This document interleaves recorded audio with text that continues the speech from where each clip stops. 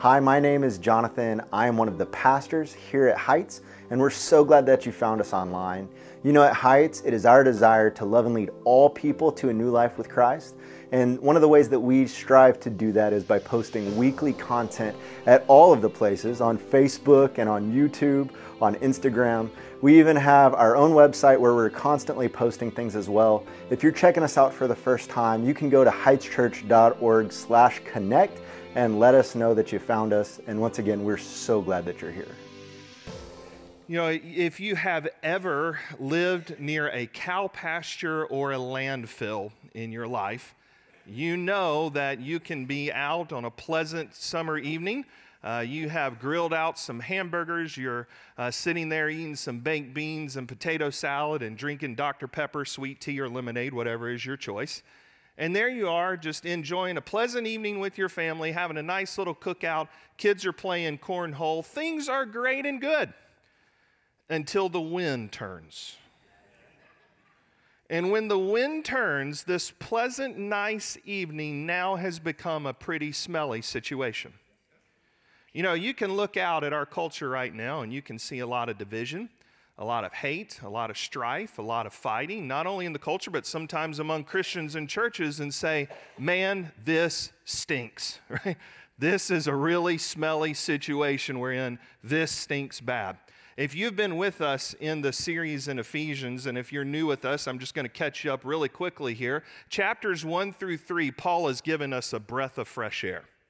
In a world that right now stinks, Paul is reminding us of the good news of Jesus Christ. And when you understand the gospel and you understand how glorious and freeing what Christ has done for us, even in a world right now where all this division and strife and hatred is happening, we can say this is a breath of fresh air. This changes us. This renews passion. This renews focus. Because what Paul has been doing in the first 3 chapters is laying down your identity in Christ. He's reminding the church in Ephesus, he's reminding us, here's who you are in Jesus. And so we've called this series Empowering Grace, Finding Your Identity in Christ, because what's about to happen now as we start chapter 4 is now we're going to shift into now daily living. And so Paul's now going to be instructing us, here's how you live out this identity, and that's why we need God's empowering grace over and over in our lives. And so this morning, I just want you to see a very simple concept within this text, but one that can be pretty challenging to us on a daily basis. And I'm going to turn your attention to the screen because I'm going to have it up there for you in case you want to write it down or take a picture of it. But it's really this: the way you should live should not cause someone to be surprised when you say you're a Christian. I mean, think about that. You should be living your daily life, your identity out in Christ, that if you identified yourself as a Christian, someone should not go, really? You're a Christian? That's really what Paul's getting at. He's about to lay out just very practical ways you and I are to live every day, that when we identify ourselves as Christians, we're giving that breath of fresh air to a culture that desperately needs it. No one is surprised when you identify yourself that way. So I want you to just pick up with me again in verse 1, and Paul's going to show us how to live out your calling, how to live out that calling. Notice in verse 1, Paul identifies himself as a prisoner for the Lord. He said, I, therefore, a prisoner for the Lord. Now, Paul is physically in prison for his faith. He has been traveling around. He's been preaching the gospel. The Romans have been locked him up for this. So you have what's in the New Testament called the prison epistles. It's Ephesians, Colossians, Philippians, Philemon, that Paul writes from a physical prison for preaching the gospel of Jesus. Now, you may be living out your Christian life daily, and that's never going to lead you to prison for your faith. But you and I have to remember, as believers in Jesus Christ, that our faith does cost something. That we ought to be distinctly different than the culture around us. And if we are distinctly different than other people, at times that's going to mean we suffer for that. At times that means we're going to be persecuted. At times that means people are going to call you names. This should not surprise you if you are being distinct from the culture around you. And so there's Paul. He's saying, I'm a prisoner for the Lord. I'm in prison. Now here's what he wants you to do. I urge you, he says, I'm imploring you, I'm telling you to walk in a manner worthy of the calling to which you've been called. That word walk there means daily living. This is what Paul is saying. I want you to walk. I want you to live out each day in a worthy manner, saying that you are living up to this calling that you have in the Lord. Now, what is the calling he mentions there in verse 1 of chapter 4? Well, that's going to point us back to the first 3 chapters of the letter, and that's your calling of salvation. That Paul says you have been called by the Lord to be saved. That means this, and we went over this several weeks ago in chapter 1, that God loved you before you ever loved him. That God thought of you before you ever thought of him. That God chose you before you ever chose him. And I just love to stop and think about how good and glorious that is, that God would choose us before we ever choose him. That God would love us before we ever said, God, I love you. And so Paul's saying that's that calling. That's that identity in chapters 1 through 3 of your salvation is rooted in Christ. And I wrote out, just kind of scan those first couple of chapters, and I'm going to say these very quickly, so don't try to write them all down. But I just want you to listen. And I want you to just take a moment as I read out these words and let them soak in for a second. Because when you just trace through the first 3 chapters of this letter, you see who you are in Jesus. And it is amazing to me. This is what your identity in Christ looks like. Just listen. You're blessed by Christ. You're chosen by God for salvation. You're adopted into his family. You're redeemed by Christ. You're spiritually made alive by Christ. You are created for good works by Christ. You are reconciled by Christ. You are made a member of the universal church by Christ. Isn't that a beautiful picture of what Jesus does? Amen? I mean, that's your identity. And Paul's saying when you understand that identity, now you are living that out. I want to urge you to do that, Paul says. And for some of you, you're going to get that concept really quickly because you may have said this to your family or maybe growing up, your parents said this to you. And they said, listen, you are a member of the Smith family. And as a member of the Smith family, here's what we do. Right? Or you may have been corrected. Said, you don't do that because you're a member of the Smith family. And in the Smith family, we don't do that. If your parent ever did that to you or you do that with your kids, what you're doing is you're tying their action into their identity. You're saying you're a member of this family, and in this family, this is what we do. Or in this family, this is not what you do. So what Paul's doing is he's saying, listen, you're not doing all these things to be in the family, but because you're in God's family through faith in Jesus Christ, this is what you do. And let's just look practically at the life you and I are supposed to live out every day so that if we identify ourselves as believers in Jesus, no one's going to be surprised. Notice what he says in verse 2. All right, so we're going to live out this calling. We're going to walk in a manner that's worthy to the salvation we have in Christ. We're going to just take this one by one. He says you do this with all humility. With all humility. In this culture that Paul is living, in this Greco-Roman culture, humility was not prized. Humility was really looked down upon. If you were a humble person, if you will, it was really despised. You were considered weak. Why? Because they exalted the pride.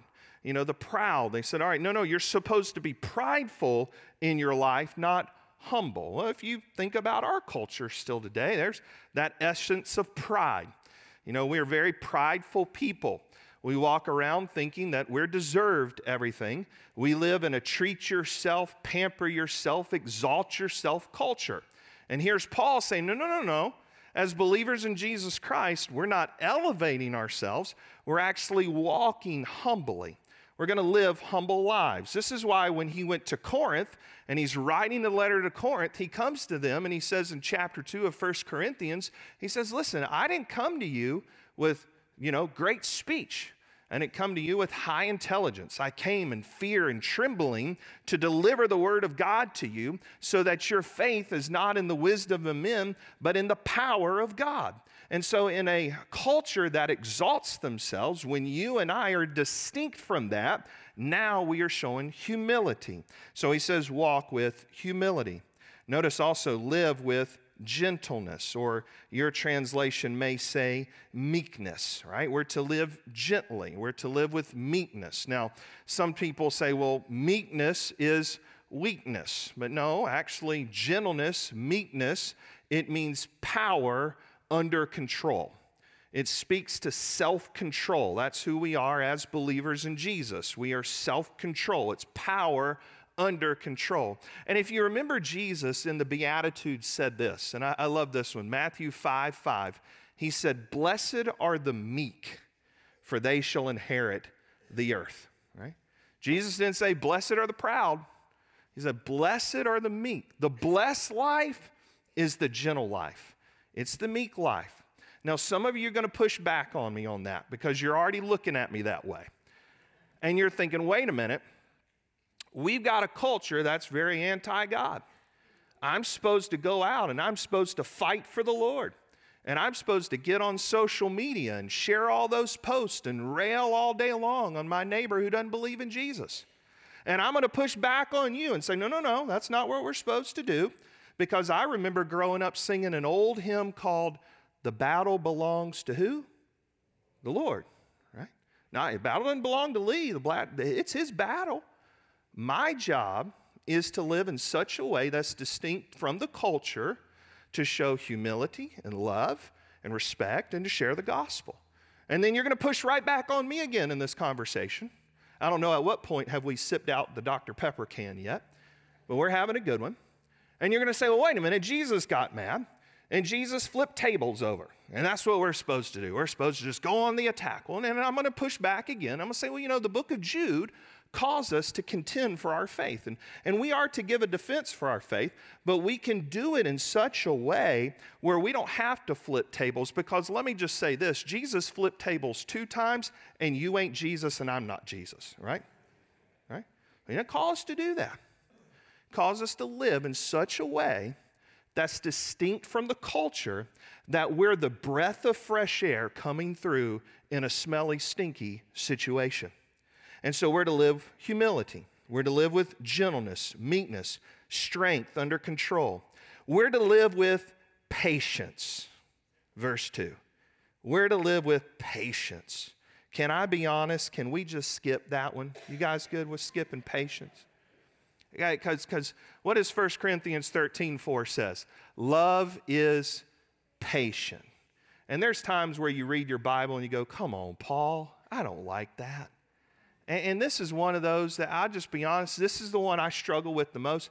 I'm not a very patient person at times. You may not be a very patient person at times. You've been praying lately, Lord, give me patience and hurry up, right? I mean, and some of you go, don't even pray for patience, right? You're going to have that conversation. Like, you're not supposed to pray for patience, because if you pray for patience, God's going to test you and give you patience. But here's the thing about patience. It's a fruit of the Spirit. And it's something that I need to grow in. It's something that you need to grow in.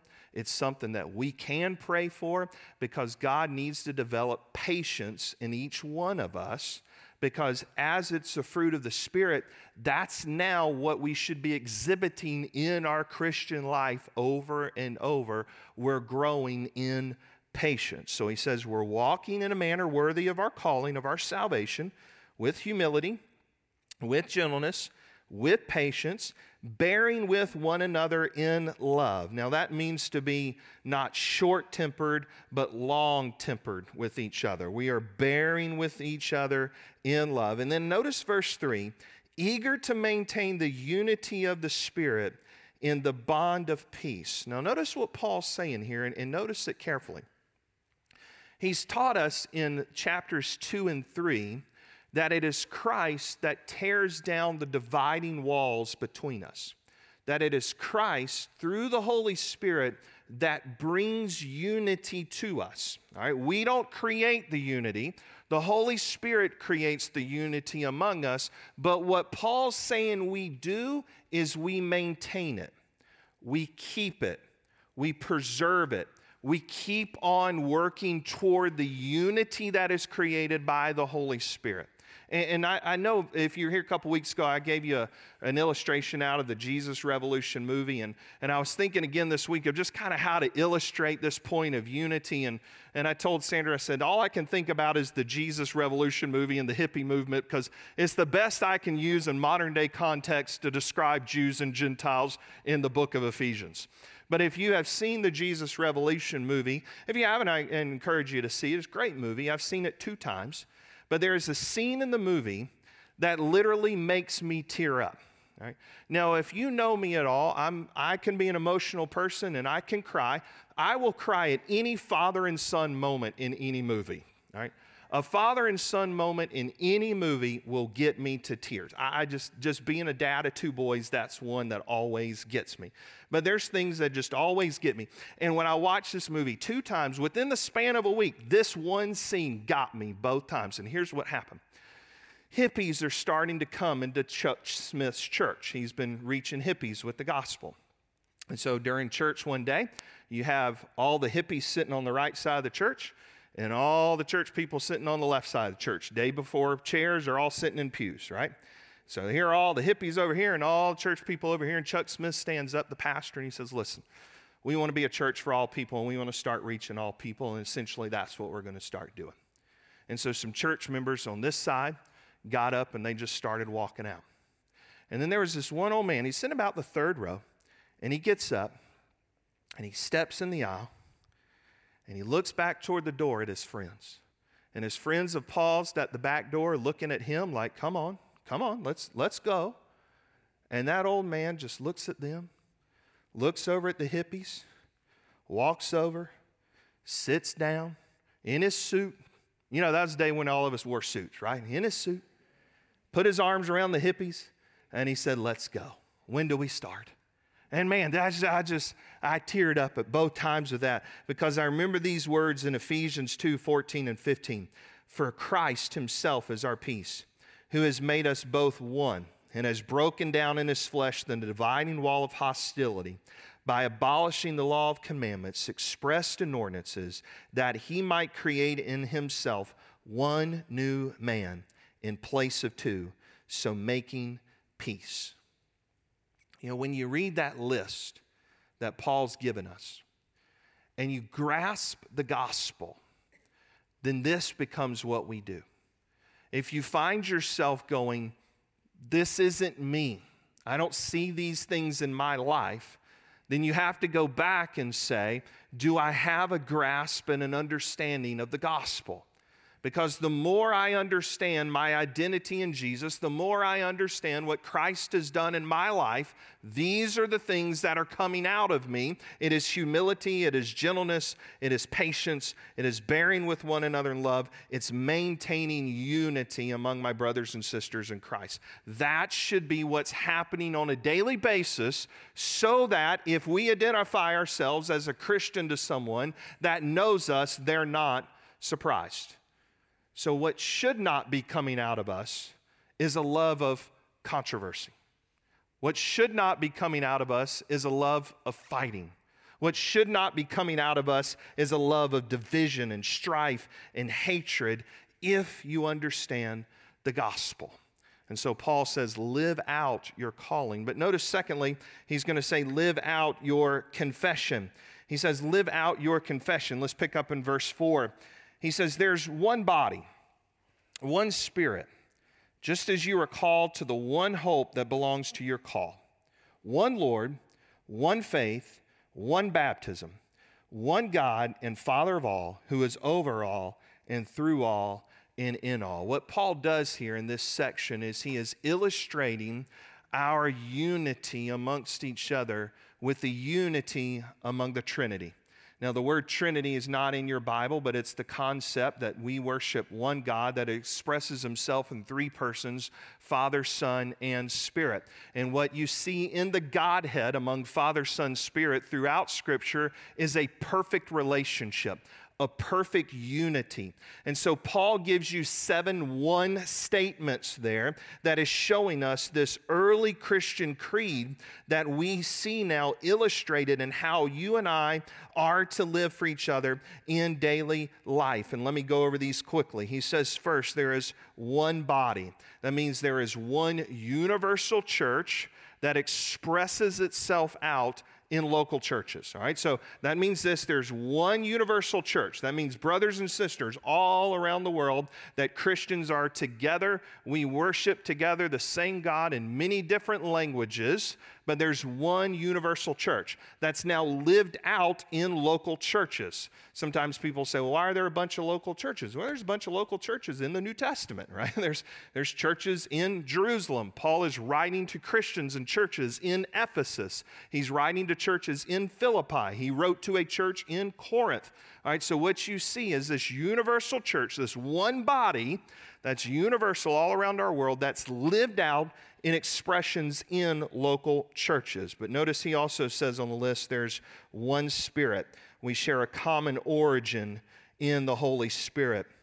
There is one hope. We share this common hope in Christ. He says there's one Lord, and this one Lord is Jesus. And it's interesting that the early Christians, when they said, we worship Jesus as Lord, then they are essentially saying we do not worship Caesar as Lord. And it's always fascinating to me that the Romans looked at the Christians and said, you guys are a bunch of pagans because you worship Caesar. That's who we're supposed to worship. And the early Christians are like, no, that's not God. We worship the one true God. He is Lord. So by saying Jesus is Lord of your life, you're saying you're not Lord and no one else is Lord, but salvation is found in the Lord Jesus Christ. So there's one Lord, there's one faith, this common beliefs of the gospel message, one baptism. We share this common experience of being baptized into Christ. Paul says in verse 6, there's one God and Father. We share a common Father. We are God's adopted children. And I'm going to break this out a little bit more for you next week, but here's why we work toward that unity. Here's why it's important that you and I live out this gospel message, because I want you to pick up in verse 14. In verse 14, he says this.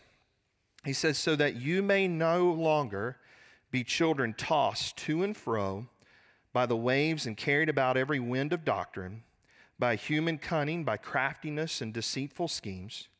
Rather, speaking the truth in love, we are to grow up in every way into him who is the head, into Christ, whom the whole body, joined and held together by every joint with which is equipped, when each part is working properly, makes the body grow so that it builds itself up into love. And we're going to get into that more next week, but let me just give you a little appetizer.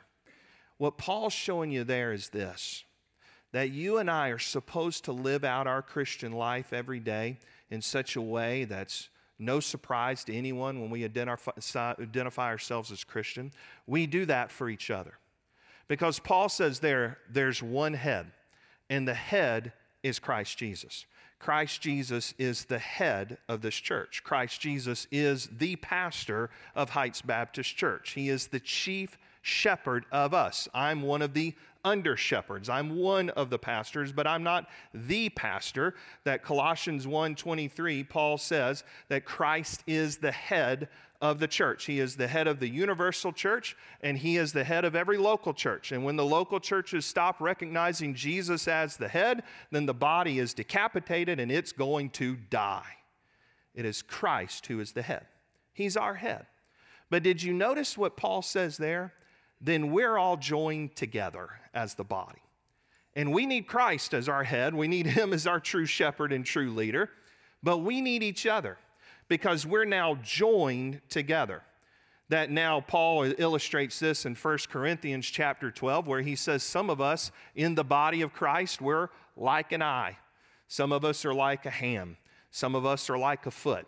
And we all need the feet and the hands and the eyes and the ears and the nose and the mouth and all those things. We are that body now in Christ. And you and I are dependent on Jesus, and you and I are held together dependent on each other. That means this. I want to encourage you in living out your life as a believer in Jesus, not just to attend a church. Don't just attend. And I'm glad you're here. Like, I really am. I'm glad you're here. But I want to call you lovingly to stop just attending. Plug into a life group. We believe that relationships are important here at Heights. We believe that the Bible does not teach that Christian life's to be lived alone. So one of our values is connecting with each other. That's why we have these things called life groups. We can get together and study the Bible together. We have them on Sunday mornings at 9, and some meet during the week. You can find out more about them in the lobby at our life group board. But get involved in a life group. Find a place to serve. Find a place to use those spiritual gifts to build up the faith of other people. Like I don't understand sometimes when Christians goes, man, I just don't want to serve anybody. Don't, man, you get excited. You should be excited about serving other people. Why? Because when you use those spiritual gifts, it's literally building up the faith in others. And if we have a good grasp of the gospel in our lives, we should go, boy, I want to go serve some people just like Jesus did. Right? And so I want to serve. I want to connect with other people. I want to encourage you to give. If you're not giving at all, I want to encourage you to. Why? Because giving matters in a local church. There are some things that, yes, giving, it goes to administrative things like lights and AC. Amen? You're glad for that one? Right? In our church in Pennsylvania, we had 2 big boilers. Now, here in Texas, we got to really maintain the air conditioning units, and up north, you really need to maintain the furnaces, right? And we had 2 big furnaces, and we were setting aside money for one furnace that had been so old that we were always like, that furnace can die any day, right? And I was in finance meeting one time, and they said, well, we don't have money to fix both furnaces. What's going to happen if both of them go down? And I said, well, I guarantee you, if it's mid-February, and both furnaces go down and we have no heat on a Sunday morning, all we need to do is pass a basket and we're going to probably get the money for that furnace, right? And I guarantee you in mid-August, we run out of money and all the AC units go around down here, we're going to pass a basket and we'll be all right. So some of that money, it goes to things like lights and AC units, and we're all glad and blessed by that. But here, what I love at Heights Baptist Church is we give away 10% of all undesignated offerings that you give. You give $1 this morning, a dime's going out the door right into missions. And that means literally all your money is going around the world to 104 missionaries and about 5,000 missionaries in 104 countries all around our world today, equipping other men and women to share the gospel in contexts and languages for others to understand. Your money today is helping to go to disaster relief all around our country. Your money today is helping to go to 6 seminaries supported by the Southern Baptist Convention, where you're literally helping to fund the next generations of pastors and missionaries. Now let's just talk locally. Your money goes out to where we can do things like Vacation Bible School, and you're going to have hundreds of kids here on campus in a couple of weeks that many of you think, praise the Lord, are serving at. And people are going to get saved. I mean, we had a night of mayhem in our kids' ministry just a couple of weeks ago. Pastor Matt did a great job wearing a Darth Vader costume and sharing John 14:6. And 3 kids got saved. Amen? Why is that? You gave. Every time you give, we go. Every time you give, we're able to do more and more things as a church. And so I want to encourage you, just don't attend, but find a way to plug in. Plug into life groups. Plug into serving. If you're not giving, start giving. Continue to keep giving because the gospel keeps going out because of what you're doing. We need Christ as our head. We need each other in our Christian lives. You have had to have this conversation with someone before, or you have had the conversation said to you, or you're about to. There is a time in life where you reach a certain age where a teacher, a coach, a parent, a family member, or a friend had to sit you down, and they got eyeball to eyeball with you, and they said, I'm going to say this as lovingly as I can, but you have reached a certain age to where you need to start wearing deodorant because you stink. And for some of us as parents of young kids, you're thinking, I need to have that conversation. For some of us that volunteer in the elementary and preschool hallways on Sunday morning, we go, we need to tell that parent to have that conversation. Because I've walked in on many Wednesday nights where I do game time with Teen Kid, and I'm like, whew, all right, well, it's pungent tonight. But I'm glad you're here.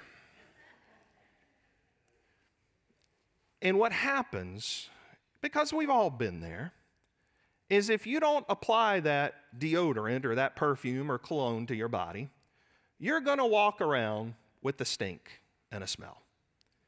And that deodorant and that cologne or that perfume, when that outside agent is applied, it takes away the stink. And now you're more pleasant, quite honestly, to be around. And this is what Jesus Christ does in our lives. Because, see, sin is that stink. And when you and I live contrary to what Paul has said as the pattern of our life, now people don't want to be around you.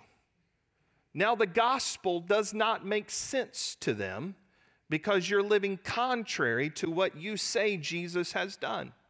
So here's the good news.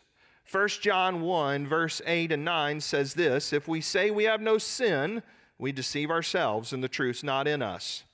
But if we confess our sins, it is God who is faithful and just to forgive us of our sins and to cleanse us from all unrighteousness. This morning, when you invite Jesus Christ into your life, it is Christ who gives you a new smell, if you will. It is Christ who gives you a new life. So now as you're living out that identity, you become a breath of fresh air in a culture that needs that breath of fresh air. And so this morning, I'm going to encourage you, I'm going to urge you to live in such a way that if you identify yourself as a Christian, that no one is surprised. I'm going to invite you to stand right now with me. You know, this morning we're going to transition after I pray into a time of invitation and last song. And I'm going to invite you today as we sing to make a decision. And maybe that decision you need to make today is to become a believer in Jesus Christ. You say, listen, I've got sin in my life and I need Jesus as my Lord and Savior. The Bible says you just place your faith and trust in Him. And as you do that, that you are forgiven of your sin. That you have new life with God that lasts all of eternity. That when you die, God just takes you on home to be at heaven with Him. And so as we sing in a moment, I'm going to invite you to come. You can just come right to me in the middle and just simply say something, listen, I'm ready to follow Jesus. That's all you got to say, and I'm going to know exactly what you need, and I'm going to be able to pray with you and talk with you, help you take that step of faith. Maybe today is to say, listen, I've got some stink in my life. I've got sin I need to confess. Right with what John says in 1 John 1:9, I need Jesus to forgive me some things. And I'm going to invite you to go to the Lord and just ask Him to forgive you and to cleanse you and to give you that new righteousness and that new life this morning. Maybe today is to say, I need to be baptized as a believer in Christ.